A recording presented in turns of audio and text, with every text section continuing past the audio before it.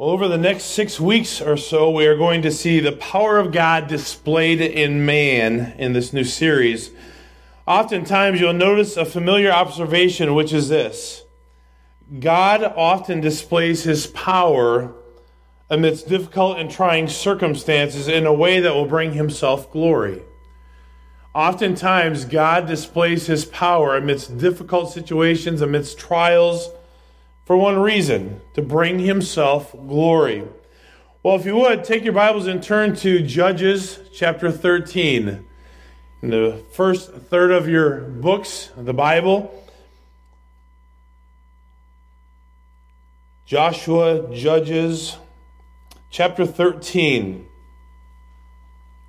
It's kind of a little bit hilarious this morning. I was had the TV on as I was kind of getting dressed this morning, and there was another TV pastor on, and as he was going through, he told everybody in the congregation to turn over to a certain passage.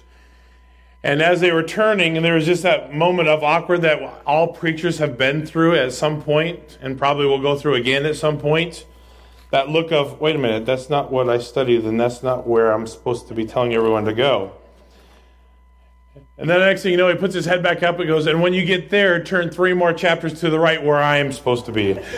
So I've been through that a couple of times, and I think all of us as pastors, it's like, wait a minute, I just told everybody to turn to this passage, and that's not what I wanted to bring. That has nothing to do with what I'm saying. Oh, well. Judges chapter 13 is where we're going to be for a little while this morning. If you would, let's just pray and ask the Lord's blessing on the message this morning. Dear Heavenly Father, God, thank you so much for allowing us, as we prayed earlier, Lord, the freedom to worship you through the Word. Not just with music, Lord, but through the Word. And I pray, God, that our hearts might be right before you. And Lord, I'm convinced, as John MacArthur made comment on years ago, is that one of the most dangerous things that we can do as believers is get to a passage and, I've heard something on that before, and kind of tune out. I pray, God, that we would not do that today. But God, that we would honestly ask for you to work in our hearts and our lives, Lord, to draw us closer to you, to learn what you'd have for us to learn, that we may apply it to our hearts and our lives. So, Lord, that's what I ask this morning. I ask that you would just help us to learn what you'd have for us to learn, that we may apply it to our lives, that we may draw closer to you and see your hand at work. And we'll praise you for it. For it's in Jesus' name we pray. Amen. Well, consider a man named Samson, born in a period of history whereby the Israelites were doing evil in the sight of God. And so God, as always, has a plan. And oftentimes, even though we may not see his plan fully enacted, we know that he's always behind the scenes working. And we see right away in Judges chapter 13, verse 1, it says, the Israelites again did what was evil in the Lord's sight. So the Lord handed them over to the Philistines 40 years. And so this time frame in which Samson is coming on the scene is not a very pleasant one. It's a time frame when there was evil almost continuously. And it's amazing, as we mentioned that this morning in Sunday school, is that there are several places throughout the scriptures where it says that man was doing evil in the sight of the Lord. And this was no different. This time period that God had been basically set aside, we want a man to lead us, and God said, hey, we're going to bring judges on the scene to take care of things. And so, as we consider Samson, he is born in a period where the Israelites were doing evil in the sight of the Lord. However, God had a reason behind everything he does, and he's going to use Samson to save his people. And we see that in verses 2 and following. He says, there was a certain man from Zorah, from the family of Dan, whose name was Manoah. His wife was unable to conceive and had no children. The angel of the Lord appeared to the woman and said to her, it is true that you are unable to conceive and have no children, but you will conceive and give birth to a son. Now this is an interesting thing here to consider in verses 4 and following. It says, now please be careful not to drink wine or beer or to eat anything unclean. For indeed you will conceive and give birth to a son. You must never cut his hair, because the boy will be a Nazarite to God from birth. And here's the purpose. And he will begin to save Israel from the power of the Philistines.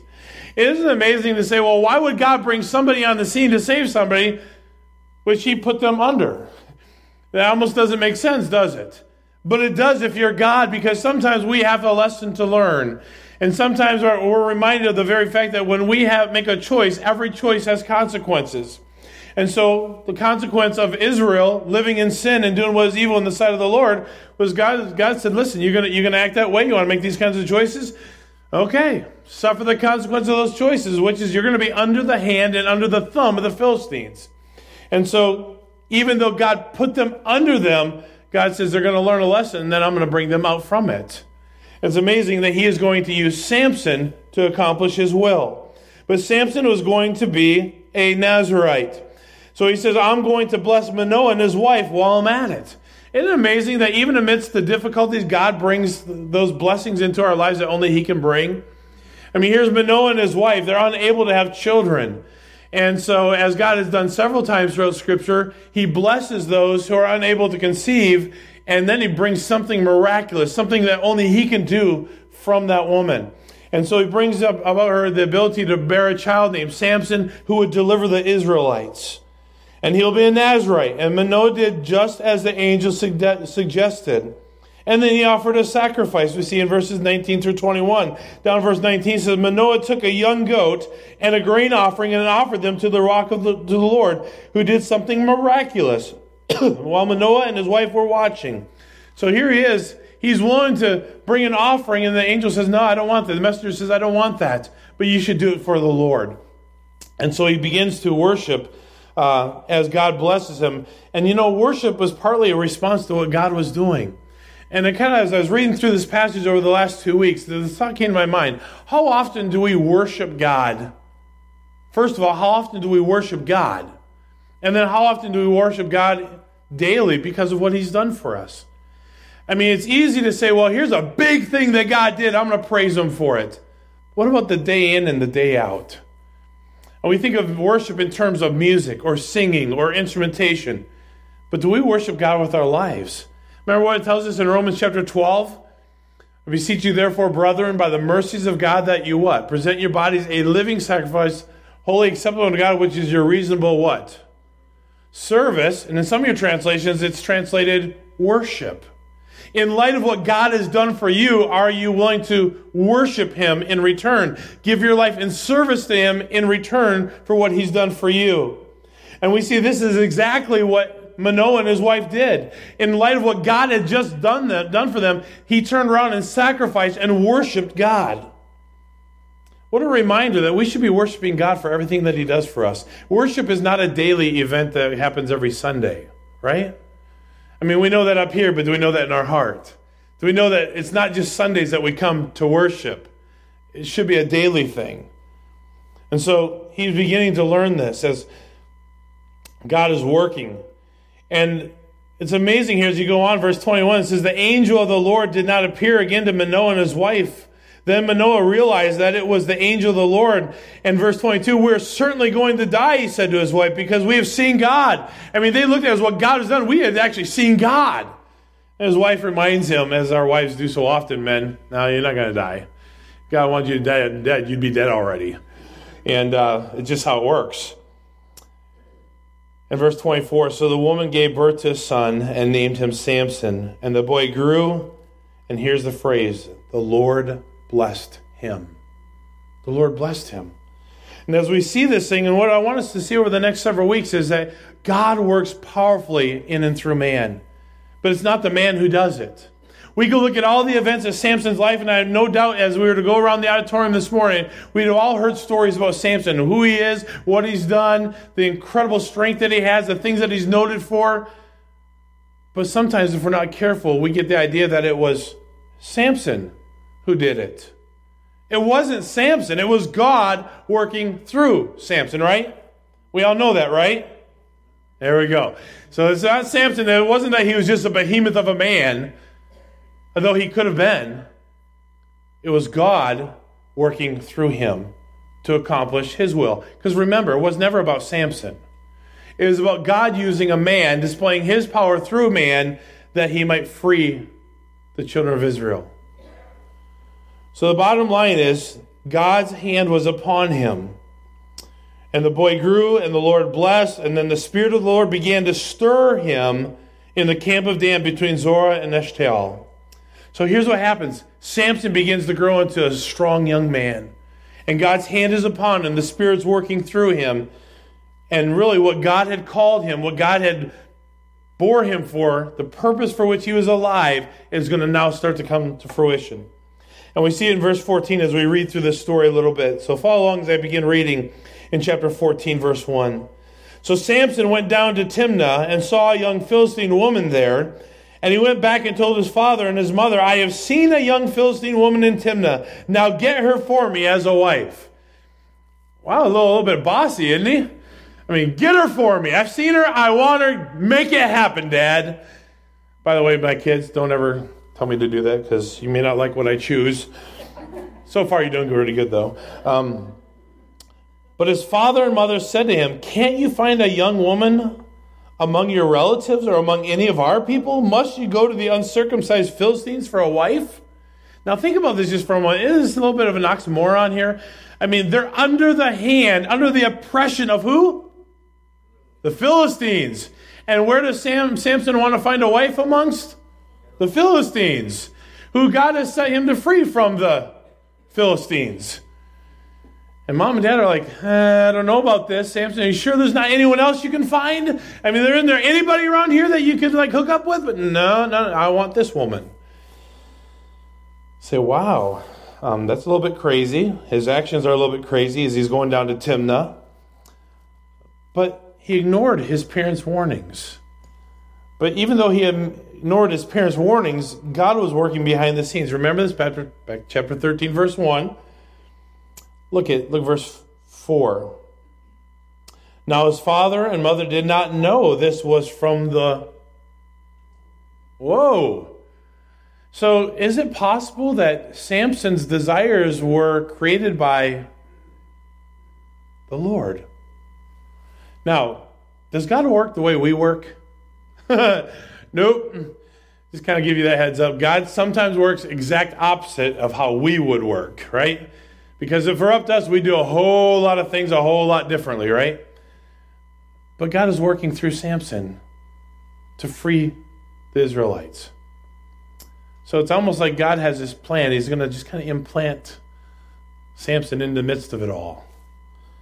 And his father and mother did not know that this was from the Lord, who wanted the Philistines to provide an opportunity for confrontation. You see, God was working behind the scenes. I want to get Samson in there. He's going to create a scene that we can work through. So at that time, the Philistines were ruling Israel. So verse 5, Samson went down to Timnah with his father and mother and came to the vineyards of Timnah, and suddenly a young lion came roaring at him. And you're going to find out 3 times in the next couple chapters, 3 times this phrase comes out. The Spirit of the Lord came powerfully upon him. 3 times the Spirit of the Lord came powerfully upon him. The first time says that he tore the lion apart with his bare hands as he might have torn a young goat. Think about that. But I want you to remember something. I don't believe it is because Samson was just so strong that he could just do whatever with his big muscles. I believe that God's hand was on him. That the Spirit of the Lord was working through him. It was God's power on display through Samson, right? So, but he did not tell his father or mother what he had done. Then he went on and spoke to the woman because she seemed right to Samson. Isn't it amazing how what we do, our actions, follow what we think? So God's word says, as a man thinketh in his heart, so is he. So our thoughts become, what's the word? Actions and who we are. So we have to be careful to guard our thoughts, which will in turn help us control our actions. So Samson was doing what he was doing, even though God was working behind the scenes, because it was what seemed right to him. As we see there in verse 7. So after some time, when he returned to marry her, he left the road to see the lion's carcass, and there was a swarm of bees with honey in the carcass. This is the lion that he just killed. It had been sitting there. We don't know how long he was gone, but he was gone long enough for the bees to have found it and have built a nest into the carcass of the lion. So he scooped some honey into his hands and ate it as he went along. And when he came to his father and mother, he gave some to them, and they ate it. I'm thinking to myself, this must have been a monster amount of bees.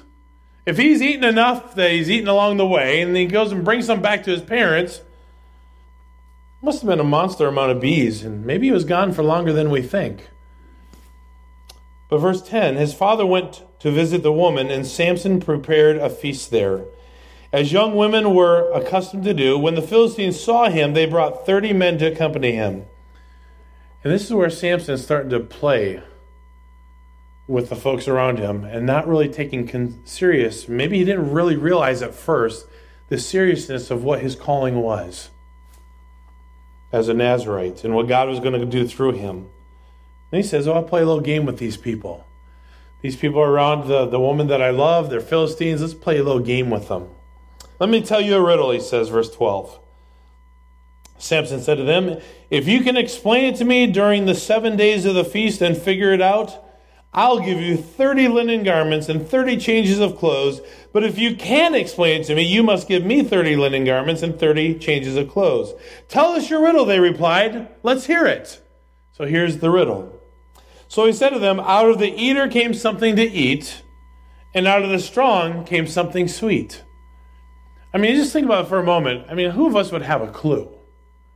But they were game. They wanted to try it. They took on the challenge. Out of the eater came something to eat. Out of the strong came something sweet. So after 3 days, they were unable to explain the riddle.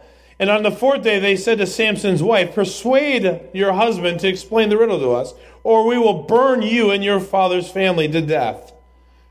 Did you invite us here to rob us? I mean, not like having any pressure or anything. You better figure it out or we're going to kill you. Not a real good situation here. So Samson's wife came to him weeping and said, you hate me and don't love me. You told my people the riddle but haven't explained it to me. Here comes the old guilt trip. Here comes the old wife manipulation. You're going to do what we want you to do. So Samson's wife came to him weeping and said, you hate me. In verse, down in the middle of the verse, look, he said, I haven't even explained it to my father or mother, so why would I explain it to you? Sounds valid enough, right? I mean, it's my secret. Don't have to tell you. I didn't tell anyone else. I'm not going to tell you either. She wept the whole 7 days of the feast, and at last, on the 7th day, he explained it to her. I guess the crying got it. It was the tears. Can take the yelling, but I can't take the tears. Just kidding. Then she explained it to her people. On the 7th day before the sunset, the men of the city said to him, what is sweeter than honey? What is stronger than a lion? Now, guys, just let me give you a piece of advice here. How Samson responded to his wife is not how you should probably respond. Now, don't read ahead. Hold on. Just kind of look right here just for a second. This week on Facebook, I think, Jane, you liked it. You saw it. Maybe it was you. I think it was. A little elementary child said, how would you explain marriage, or how would you think marriage would be, how would a husband and a wife get along together in marriage? And the response was, tell her she's really pretty, even though she may look like a dump truck. Pretty sure that won't go over real well if you tell her she looks like a dump truck. But here's what Samson says to the men who explained the riddle. If you hadn't plowed with my young cow, you wouldn't know my riddle now. Guys, just don't call your wife a cow in any way, shape, or form. It just is never going to get you ahead in life, right? If you hadn't plowed with my young cow, he's calling his wife a young cow. Yeah, don't do that. Verse 19. The Spirit of the Lord came powerfully on him. This is the second time that the Spirit of the Lord is coming on him in a powerful way. It says, and he went down to Ashkelon and killed 30 of their men. Remember, here's the deal. If you can tell me, he didn't say, there were no stipulations on how they had to come up with the answer. Threatening the wife, she's probably going to figure out what she can do to get the answer. But the bottom line is, they gave him the answer, and he had to come up with 30 garments. So he goes down to Ashkelon and kills 30 of their men, strips them, and gave their clothes to those who explained the riddle. In rage, Samson returned to his father's house, and his wife was given to one of the men who had accompanied him. Now, wait a minute. Maybe she got word that she was called a young cow. I don't know. But next thing you know, she's married now to someone else. Dad gave her away to someone else. And then he kind of justifies it a little bit. Chapter 15. Later on, during the wheat harvest, Samson took a young goat as a gift and visited his wife, who's now with someone else. I wanted to go to my wife in her room, and he said, but her father would not let him enter. I was sure you hated her, her father said. He made an assumption that because she gave it up, that maybe Samson didn't love her anymore. So he gave her to someone else. So I gave her to one of the men who accompanied you. Isn't her younger sister more beautiful than she is? Why not take her instead? Well, there's kind of only one problem with that. I ain't married to her, I'm married to her. A little situation going on here. So verse 3. Samson said to them, this time I will be blameless when I harm the Philistines. Now think about this. Why was Samson on the scene? To take control of the Philistines. God was working behind the scenes.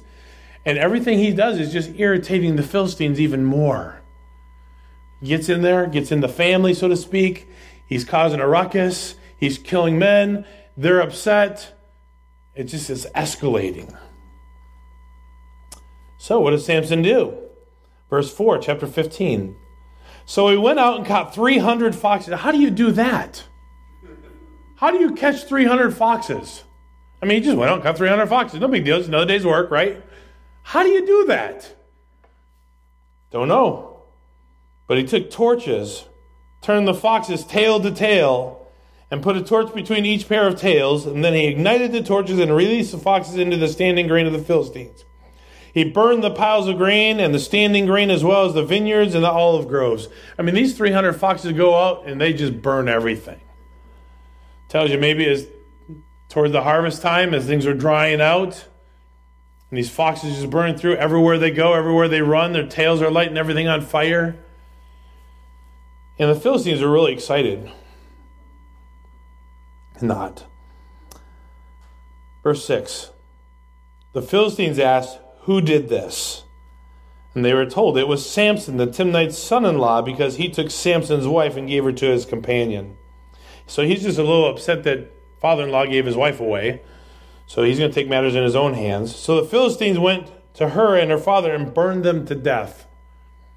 So Philistines aren't real happy at the moment. Their crops are gone. Vineyards are gone. Olives are gone. Their livelihood taken from them. Coincidence? No. God said he was going to subdue them. God said he was going to destroy the Philistines.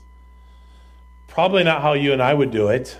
I mean, I would have never thought of using a fox with a torch. I mean, but God works differently than you and I.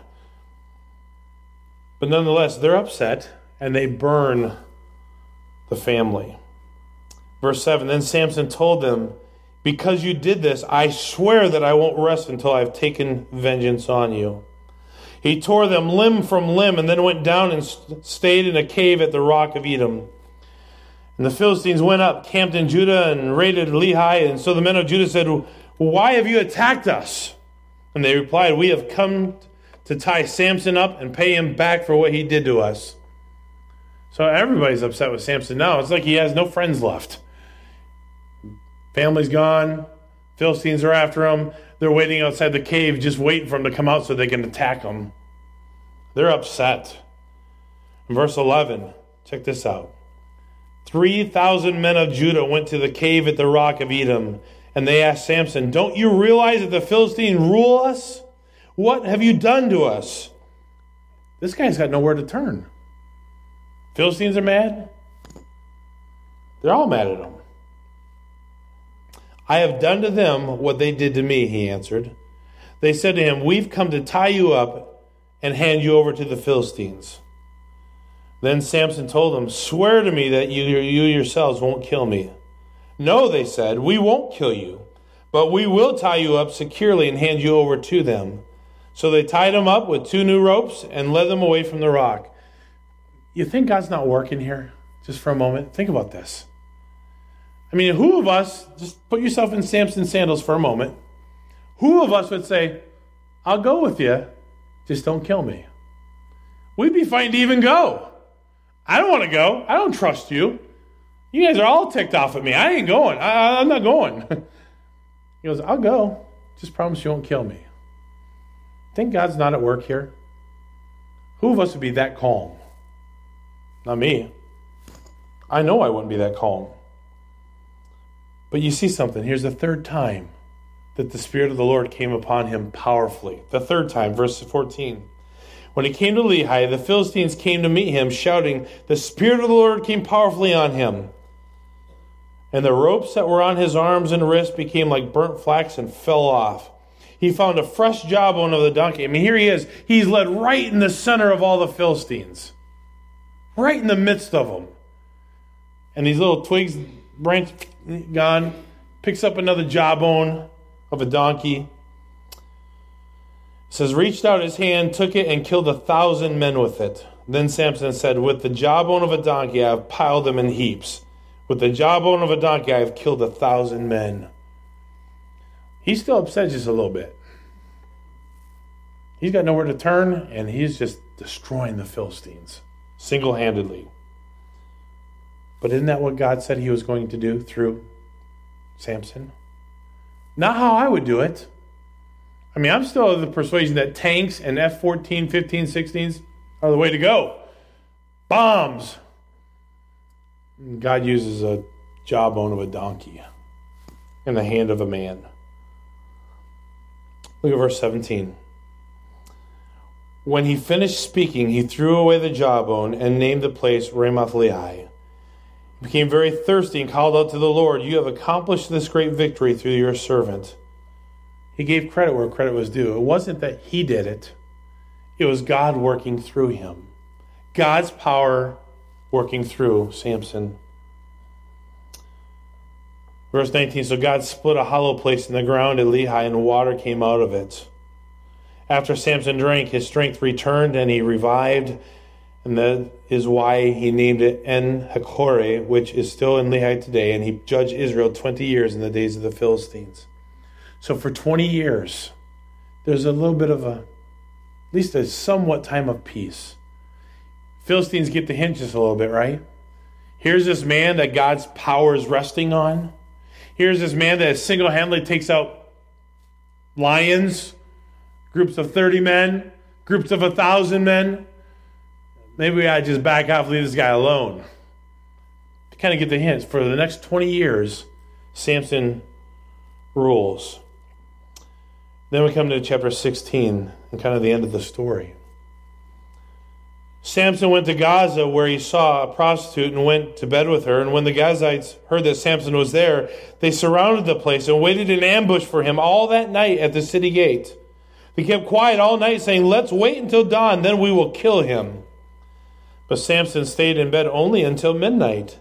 Then he got up, took hold of the doors of the city gate along with the 2 gateposts, pulled them out, bar and all. He put them on his shoulders and took them to the top of the mountain overlooking Hebron. Get a visual here. I don't know really what this looked like, but I know it was really big. Really, really big. Metal and all. Yanks them out of the ground. I mean, how much weight can one guy carry? I mean, just get a visual for a second here. In your mind's eye, get a visual of a guy carrying gates of the city on his back. Kind of what's going through the mind of the guys who are out waiting to ambush him. Yeah, guys, I think I'm going to let this one go. You guys got this one. I'm not messing with the guy, right? Get a glimpse here. Verse 4. Sometime later, he fell in love with a woman named Delilah, who lived in Sorek Valley. The Philistine leaders went to her and said, persuade him to tell you where his great strength comes from, so we can overpower him, tie him up, and make him helpless. Each of us will then give you 1,100 pieces of silver. So Delilah, wanting the silver, Why not? Sounds like a great idea. All these people, 1,100 each? Sounds like a great idea. So Delilah said to Samson, please tell me, where does your great strength come from? How could someone tie you up and make you helpless? Samson told her, if they tie me up with 7 fresh bowstrings that have not been dried, I will become weak and be like any other man. I think Samson had enough idea to know that this lady's not on board with all of it. I mean, a couple fries short of the Happy Meal. Yeah, I'm just going to tell you that. No problem. Here you go. Not. So the Philistine leaders brought her 7 fresh bowstrings that had not been dried. She tied him up with them, and while the men in ambush were awaiting her room, she called out to him, Samson, the Philistines are here! But he snapped the bowstrings as a strand of yarn snaps when it is touched by fire, and the secret of his strength remained unknown. Can you imagine that just for a moment? Man, not getting that silver. Samson wasn't ready to give it up just yet, but you know he has a weakness. It's when they start to cry. Then Delilah said to Samson, you have mocked me and told me lies. Won't you please tell me how you can be tied up? He's heard all this before, and it didn't get him ahead anywhere. He had to have learned. But God's working behind the scenes to do something to accomplish his will. Then Delilah said to Samson, you have mocked me, told me lies. Won't you please tell me? Verse 11, he told her, if they tie me up with new ropes that have never been used, I will become weak and be like any other man. So Delilah took new ropes, tied him up with them, and shouted, Samson, the Philistines are here. But while the men in ambush were waiting in her room, he snapped the ropes off his arms like thread. And again, verse 13, then Delilah said to Samson, you have mocked me all along and told me lies. Tell me how you can be tied up. And then he told her, if you weave the 7 braids of my head into fabric on a loom. She fastened the braids with a pin and called to him, Samson, the Philistines are here. He awoke from his sleep and pulled out the pin with the loom and the web. I mean, think about this. Over and over, he's just leading her along. And over, she's proven that she's not going to be faithful to him. Over and over, he just breaks out. In verse 15, here comes the pity me. How can you say I love you, she told him, when your heart is not with me? This is the 3rd time you have mocked me and not told me what makes your strength so great. And if you're Samson, you're saying, this is the 3rd time that you haven't been honest with me and you tried to kill me. But he didn't. So over and over, the Philistine leaders brought her 7 bowstrings, all these things. Nothing worked. Verse 16, but she nagged him day after day and pleaded with him until she wore him out. There it is. She wore him out. To the point where he just said, I'm done. I don't want to listen to this anymore.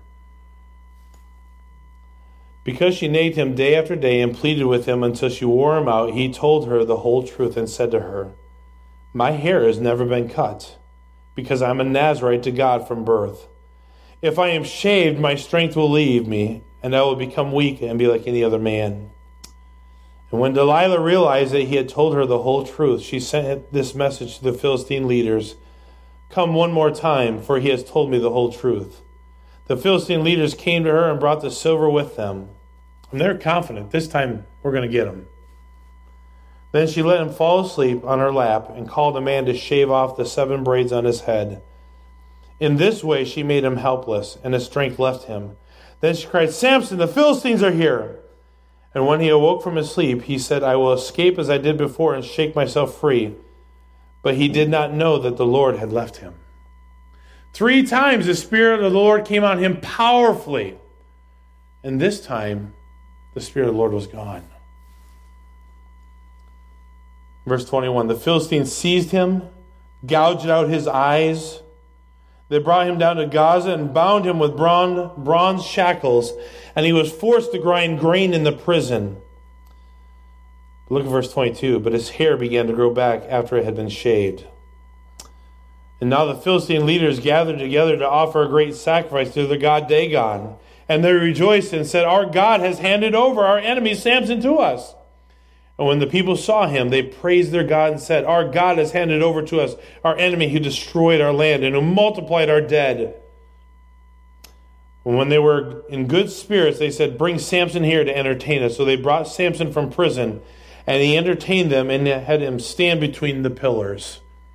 Probably the picture in our minds that we're most familiar with. I don't know exactly how this happened, but kind of get an idea from the story and how it's written that there's these pillars, and yet it doesn't say that he pulled them in and it broke. It says that he pushed them. So I'm not exactly how this all works out, but listen to this as we close the story.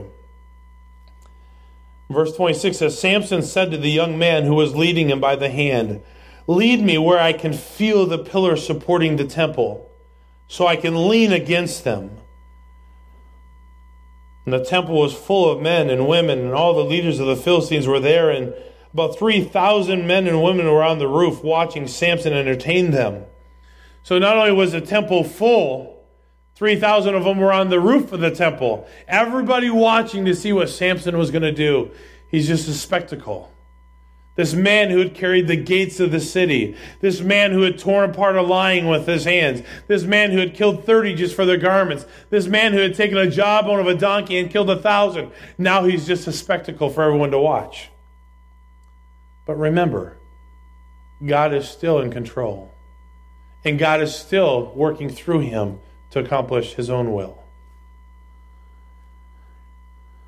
So, verse 28.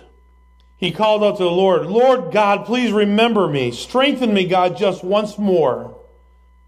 With one act of vengeance, let me pay back the Philistines for my 2 eyes."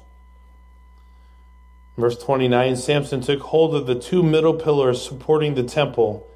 He leaned against them, one on his right hand and another on his left, and Samson said, "Let me die with the Philistines." He pushed with all his might, and the temple fell on the leaders and all the people in it, and those he killed at his death were more than those he had killed in his life. You see, God always has a plan. See, it's kind of a crazy plan. I mean, it's not. Wouldn't it just been easier to do something else? Maybe. But see, a lot of people were involved in the plan. See, it all started with Manoah and his wife who couldn't have a child. They wanted a child, but they couldn't have one. And God says, "I'm going to bless you with a child, but not just an ordinary child. I'm going to bless you with a judge named Samson. And Samson is going to take care of the Philistines for me." God always has a lot of people, and it caused Manoah and his wife to begin to worship the Lord and to sacrifice to the Lord. It caused Samson to realize that it's not about me. In the end, he said, "Lord, just one more time, give me the strength so I may take vengeance on these people."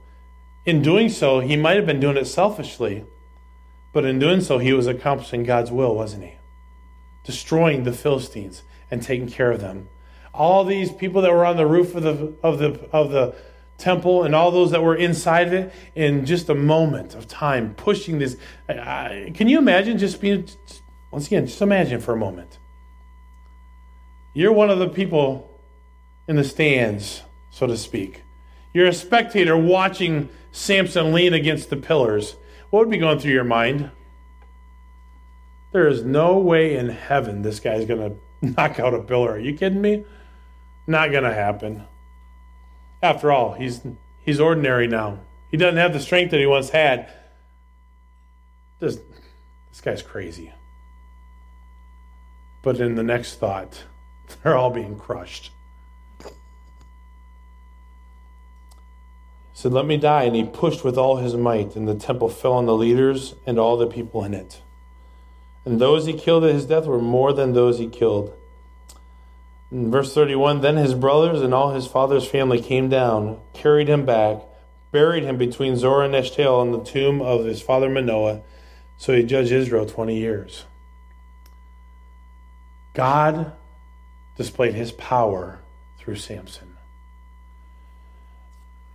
I have to wonder, as I was thinking about how does this apply to you and me? So it's just a neat story. So it's just a story that highlights God's ability to work through man. So it highlights a really strong man, so to speak. But how does it apply to you and I? several things came to my mind. Number one, God is always at work. He's always at work. I don't know what's happening in some of your lives, but I am confident in the fact that God always has a plan. He knows what he's doing. He makes no mistakes, right? He knows what he's doing. You could say, man, what a waste. The guy, he probably wasn't that old. I mean, maybe he was only 35, 40 years old at the most. I don't know. He ruled for 20 years, and he didn't start till he was a grown man, so maybe he's 40 years old. I don't know. Seems like it's awful young to die, unless God has a plan. God always has a plan. And secondly, I don't have to know it. I want to know it, but the reality is if I did know it, it might scare me. Go, God, tell me where I'm going to be in 15 years. Be cool to know unless there's an accident lined up that I don't know about that may usher me out. Then it's not so cool. I don't have to know the plan. What I do have to do is be obedient. Take each day and trust God with it. Each day. Not next week, not 3 weeks from now, but today. Trust God today, knowing that he's in control. Number 3, it's not about me. We say that all the time, but do we really believe that? It's not about me. It's about what God's doing through me. Because if we're walking in obedience to God, anything that God does choose to do through us brings the glory back to him. In the end, God accomplished his goal. Not how you would do it, not how I would do it. But God accomplished his goal. Israelites were living in wickedness and sinfulness, and God says these choices have consequences. You're going to be under the hand of the Philistines. But just know I'll take care of that too later. So in the midst of all the struggles, God has us to learn some lessons. So the next thing is, what lessons is God trying to teach you? What lessons are God trying to teach you through the struggles that you're facing? I think it's good to ask God that once in a while. God, what is it that you want me to learn through these difficulties? I don't know about you. There are certain people in the church every once in a while that remind me that God works through the problems that bring patience. I don't want any more patience. God knows I need too much of it. Because in asking for patience, we're gonna have to go through some more struggles, and I don't want that. Got enough for a while. But on the flip side of that, it's good to ask God, what is it that you're trying to teach me through this? So, where are you at in the story? Aware that God's working in the background? That he has a plan? Willing to do what he asks you to do, even though you may not understand it? Knowing that he has a plan and you don't have to know all the details? Understand that you're going through some struggles, but needing to just say, God, what do you want me to learn through them? But in the big picture, God is going to accomplish his will. And he's going to be glorified through it. In the end, Samson killed more of the Philistines in that one single action than he had done in his lifetime. Didn't do it how we do it. But that's okay, he's God.